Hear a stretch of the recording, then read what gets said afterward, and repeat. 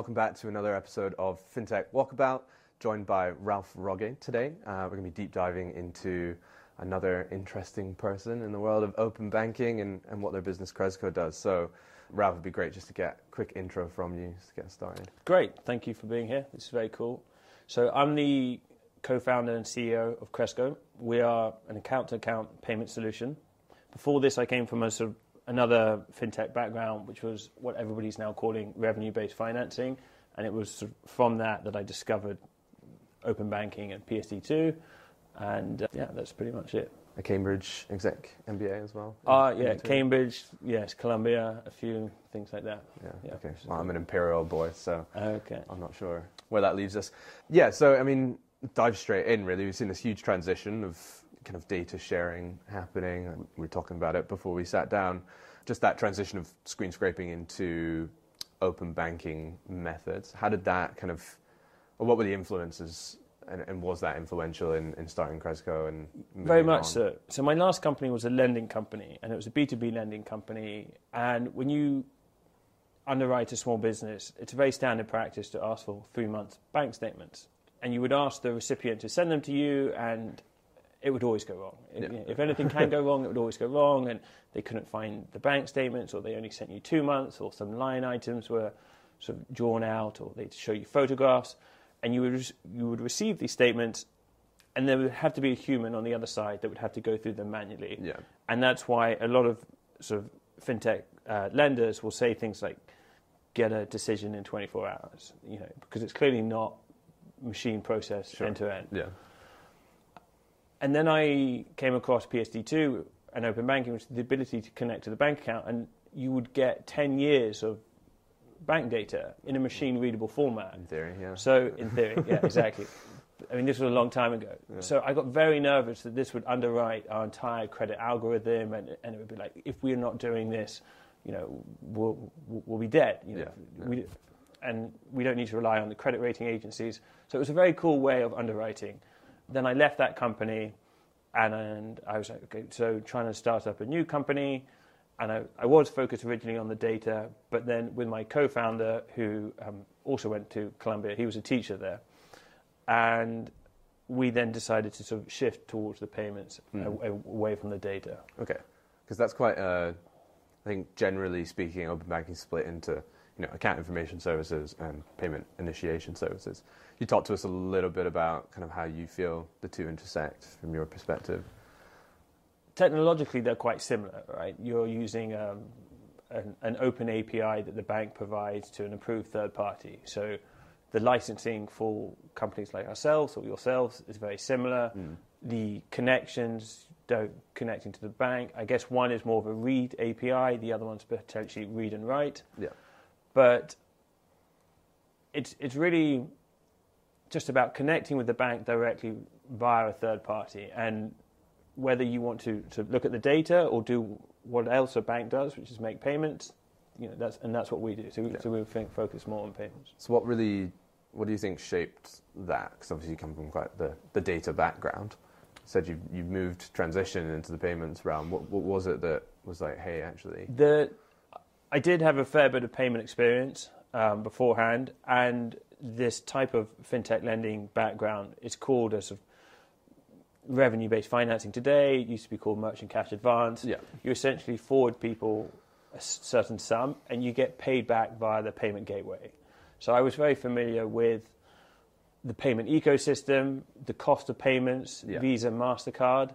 I think at the time when I was sort of transitioning into starting a new company, Adyen had just IPO'd, iSettle had been bought by PayPal, huge valuations, whereas it was quite clear that sort of Funding Circle was an obvious short, Lending Club's share price sank incredibly. So I think I just saw it as a bigger market and more of a pain point, and that was pretty much it. Okay, so it'd be good to kind of just hear about the pain points today. So you mentioned Visa, MasterCard. Obviously, the European Banking Authority and the CMA have kind of brought open banking to the fore, PSD2 to the fore, to start to disrupt the infrastructure and the financial institutions themselves. What are the kind of current pain points? Can you give us like a lay of the land from your perspective? For payments? Yeah. There are many different ways that sort of payments, like different types of payments. If I sort of think about them at the top of my head, cost, there's a cost to a payment, there's a speed, so a settlement time, visibility is quite important, convenience. So I think that those are probably and security. Yeah. So those are probably the 5 key pillars of payments. Now, the standard B2C payments that we are used to, whether we're paying via Apple Pay and which run through Visa and MasterCard, are great at convenience. I mean, it's so convenient, it's incredible. But they're quite slow to process, so the settlement times, and they're very expensive, especially from an international point of view. Open banking payments are very quick, or account-to-account payments globally are very quick. The visibility is great because they're not stuck with many different intermediaries that typically happens with these card payment rails, and they're incredibly cheap. They're not yet as convenient, which is why, as a company, Crezco was like, let's not go B2C, let's go B2B, where the process is still very manual, and therefore we found that there was more friction point, it was lower-hanging fruit, and I think we've been successful in targeting B2B first and not B2C. Okay, and then what about that? So you mentioned security as well as another one of those pillars. Just having this conversation with Bob Wigley the other day, and the chairman of UK Finance, and he's talking about how they're looking to insert, I think he said, some grit into the system a little bit because of just how faster payments are becoming. The risk of fraud and money laundering increases because you're not getting enough time to do diligence on certain transactions. So it'd be good to get your thoughts on just how that plays in. I would call him out on that. I wouldn't say if anything's done by machines, it doesn't matter how long it takes, right? It's you should be able to do it in real time instantly. I think there are 2 different types of security concerns for payments. There's a security risk for the payer, and there's a security risk for the payee, the recipient. So cards have chargebacks, which is great for the payers. So as a consumer, you do have this online protection, which is, again, why we didn't go for the B2C market. But then businesses don't like it because some honest businesses lose out to corrupt consumers, but then some corrupt businesses lose out to honest consumers. So charge cards, that's one complication. Where I think open banking payments, and there's been some mixed messaging, are incredibly safe, is if you were to... Open banking payments are essentially a manual bank transfer made more convenient with visibility. And when you log into your bank, you are sending a message. It's like putting an envelope in a postbox and sending it out. Now, the Royal Mail will deliver it, but they don't know where it's going. And that's the same way with your bank. You'll put in an account number or an IBAN or a SWIFT code, and they'll send it out there. With us, because it is account to account, we have relationships with both transactions. Yeah. So we know where the money has gone to, and we know that this is a legitimate account, and we've done our due diligence on the recipient and on the payee. And that is up to us, and it will take time to educate UK Finance, the FCA, the payment services regulators, and the banks that this is safe. Beforehand, you only saw one side of the transactions. We see both sides. So what's been it's a big piece of work, right? And we face similar problems at AppTap, challenges, let's say, around understanding consumer and trying to help them engage with merchant. What do you think, what's been that kind of big challenge for you and the company in setting that up? Obviously, the regulator and the mandates that have come through have given both of our businesses space to play. How have the regulatory mandates kind of helped you mold your business, and what kind of challenges have you faced through that? So it was great that the regulation was implemented top down, and they obviously allowed a bunch of pipsqueaks like ourselves to set up payment companies that hopefully are able to compete with these decade-old behemoths. So thank you for the regulators from that perspective. I would like more control. I would like it to be slightly clearer. I think there is a problem now where it's not quite clear who's in charge, and if you do something wrong, who holds you accountable. Sure. And so regulation's very good. It sets the rules. It's like a software program. It's like, as long as you know what the rules are, we can operate within them. Yeah. Where it becomes vague is where, communication problems. This is what we're seeing in VRP, right? Variable recurring payments. Yes. At the moment. Well, what's nice about the VRPs is before. I'm going to incriminate myself, or not do ourselves any justice. There's not a carrot or a stick right now. There should be a stick. If things aren't done correctly, you break the law, and therefore you should be held accountable like any other law. It's not really happening right now. It's fine. Hopefully, it will take time, and there's a lot of education. But with the VRPs, that is a bilateral agreement between ourselves and the banks, and in that case, there's a carrot. So hopefully there's more of a sort of monetary incentive to improve the relationship between third parties like ourselves and the banks. So for the bank then, is the reward for them just a lower cost of payment? Because, direct debit versus VRP, is there much for it? Or is there much in it for banks? The banks, they don't get paid for an account-to-account payment right now. So they don't make any money from it. With the VRPs, that is a monetary agreement where we will pay them a certain percentage of the transaction value. It's not nearly as high as the 2-3% that PayPal will provide. It's probably closer from a pricing perspective with direct debits, but hopefully technologically it's a better product, it's more convenient, and so the banks have probably been like, well, what's in it for us? And now there will be something in it for them. Yeah. What about things like request to pay? Because it's, from the outside looking in, and not to do anyone any sort of injustice who is working on request to pay, but it seems like two very similar, in terms of functionality, two very similar kind of rails, but obviously open banking has been mandated and there's a lot more evidence behind people actually picking it up. So, what's your kind of take on request to pay versus variable recurring payments? Is it worth doing both? Is it worth the pursuit? I think variable recurring payments will be very exciting.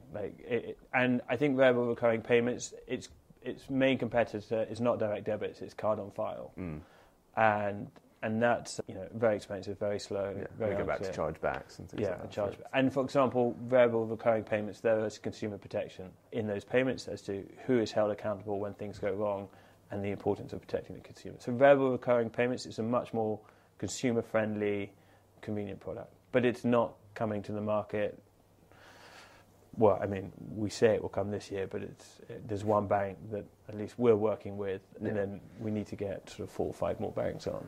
Yeah. And then the rest. And then the rest. And the other kind of 300 plus financial institutions. Yeah, you need a lot of patience in open banking. Yeah, well, that's true.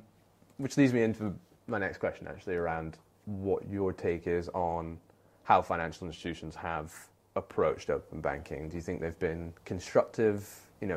Obviously you've got to focus on payments, but from a wider perspective, right, we still see instances in which we're struggling to pull account information data in, let's say, a sustainable way, which is frustrating sometimes, obviously.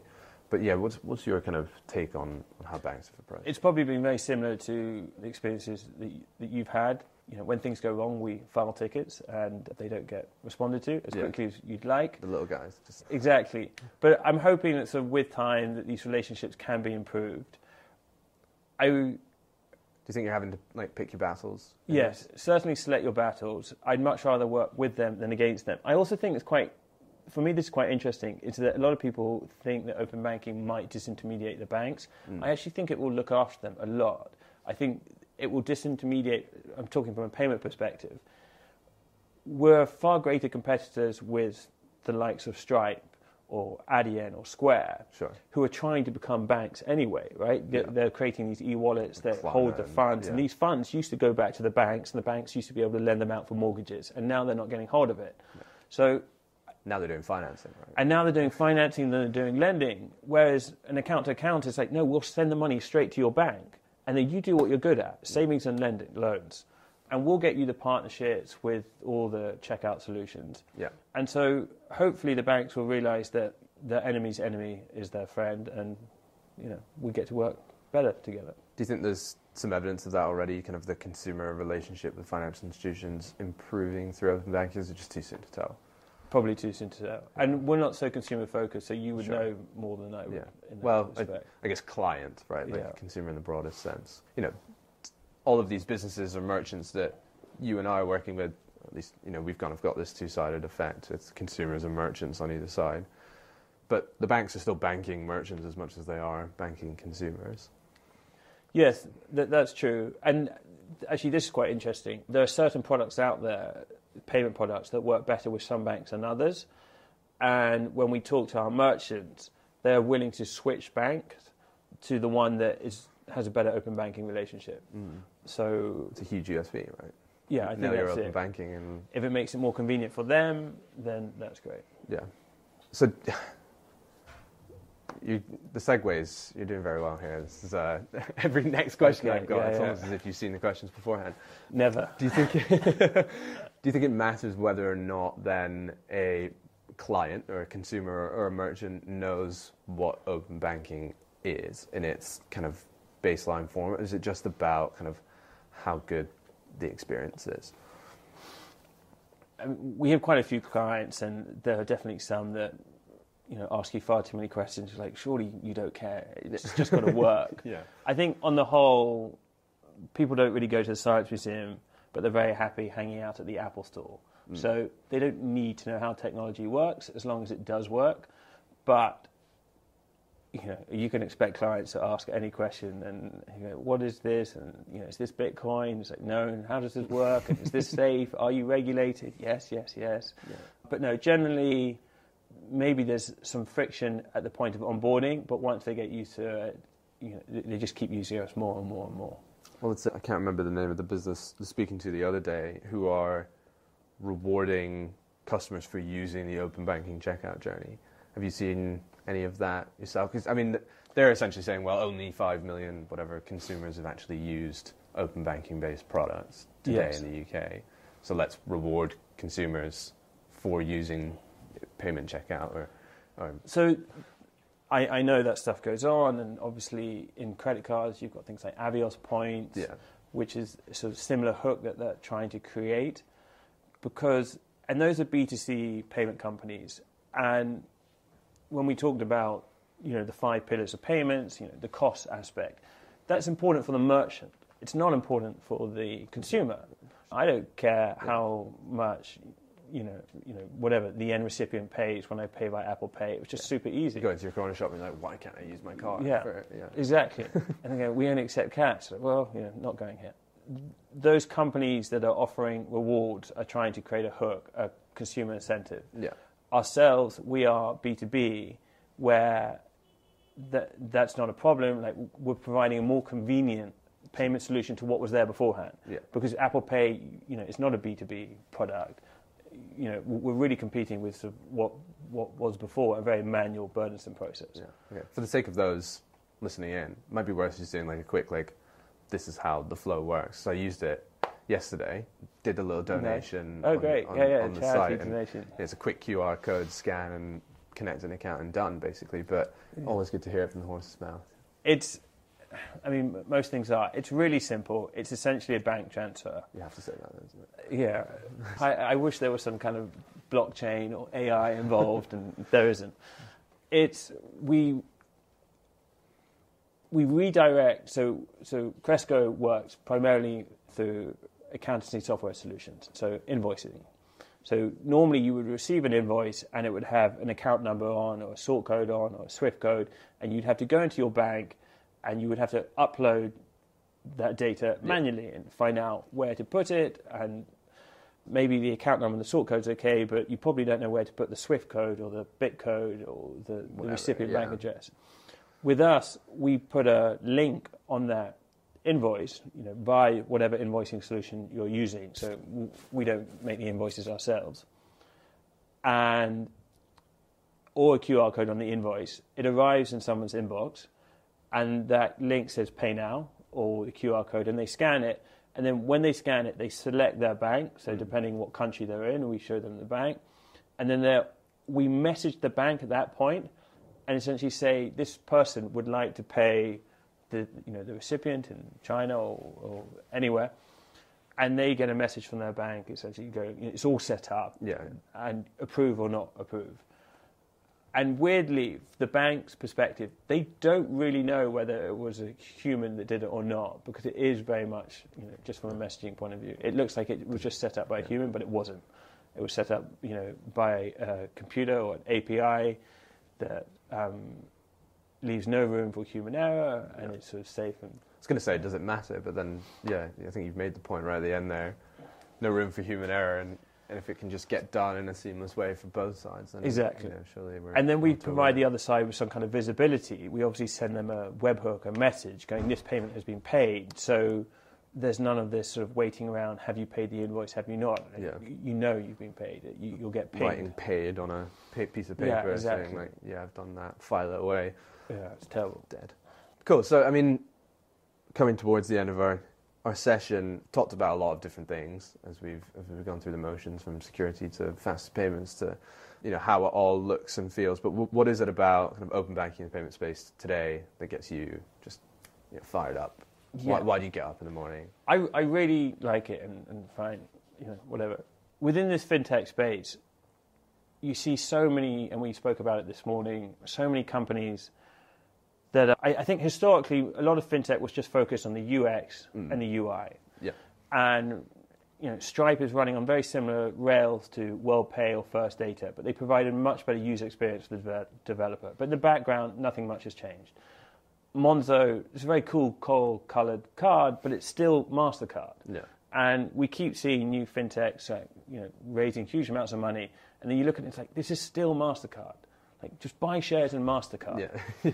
Whereas open banking is technologically very new. And I think the roadmap, what you can do with it from a product perspective, will change over the next 10 years. So this is how we feel internally. It's like, yes, right now there's account-to-account payments, and then there's sweeping, and then you've got your data, and then you've got your VRPs. I think it will go a lot further.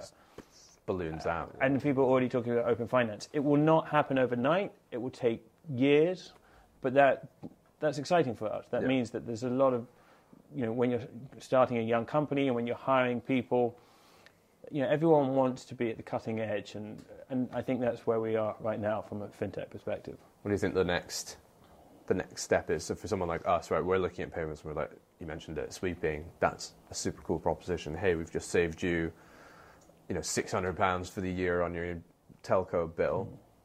Let's sweep 50 quid that you've just saved each month into your loan repayment or into a savings account or whatever it is. So what do you think the kind of next step in the next 6 months, a year, 2 years? What does that look like? So those are short-term steps in our mind. I think convenience will be the VRPs. So let's say that's within a year. Yeah. Open banking, from a competitive perspective versus the other payment rails, it loses out on convenience, which is why I think it's sort of struggling in B2C.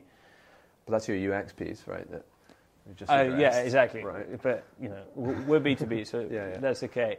And I think things like consumer protection will be interesting, insurance protection, being able to create better agreements between ourselves and the banks to assure that we're doing the right thing, and making the world a better place by increasing competition, innovation, saving businesses, consumers money, while being fully aware that the product needs to be great. Yeah, makes sense. So, if I had to ask you today, right now, success or failure, open banking, one word. Success. Okay, now more words. Oh, more words, right? No, I think it's been a great success. I think where people call it a failure is that they fail to recognise that this is technologically very innovative. And I read, a friend of mine wrote something the other day in some article, it's like calling the internet a failure in 1993. Yeah.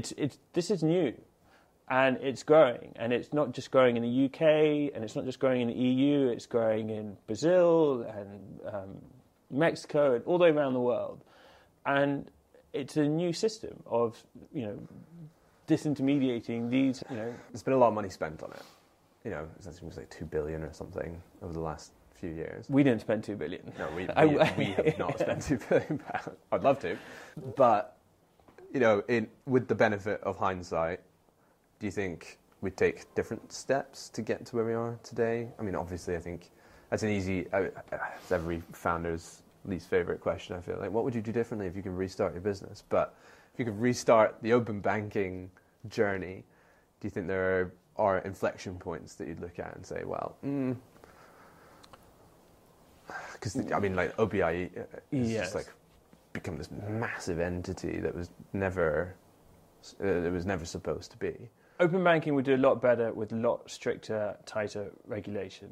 When you're writing an API that has to be read by a machine, like, there should be no room for interpretation. Yeah. And there is right now. Yeah. And so there's a lot of room for improvement from that perspective, and that needs to be a top-down sort of implementation. So yes, like, it's all great that we're all saying how successful open banking is, or maybe some people aren't. Yeah. But most are. Yeah, most are. Yeah.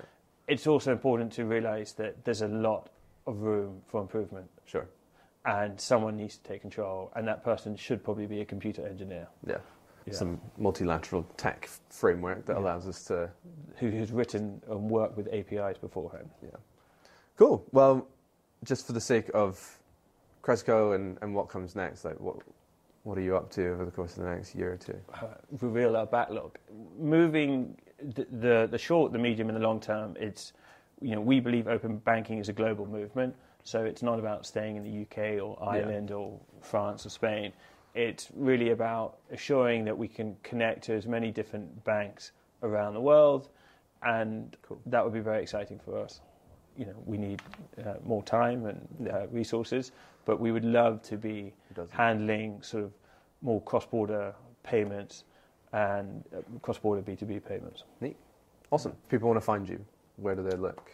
Probably just go to Crezco.com and, that would be it, or LinkedIn or something like that. Perfect. Yeah. Well, Ralph, it's been a pleasure. Thank you for Thank you very me. much. Yeah, of course. And tune in next time for another episode of FinTech Walkabout. Thank you. Nice one. Great. Cool. Good stuff. Yeah.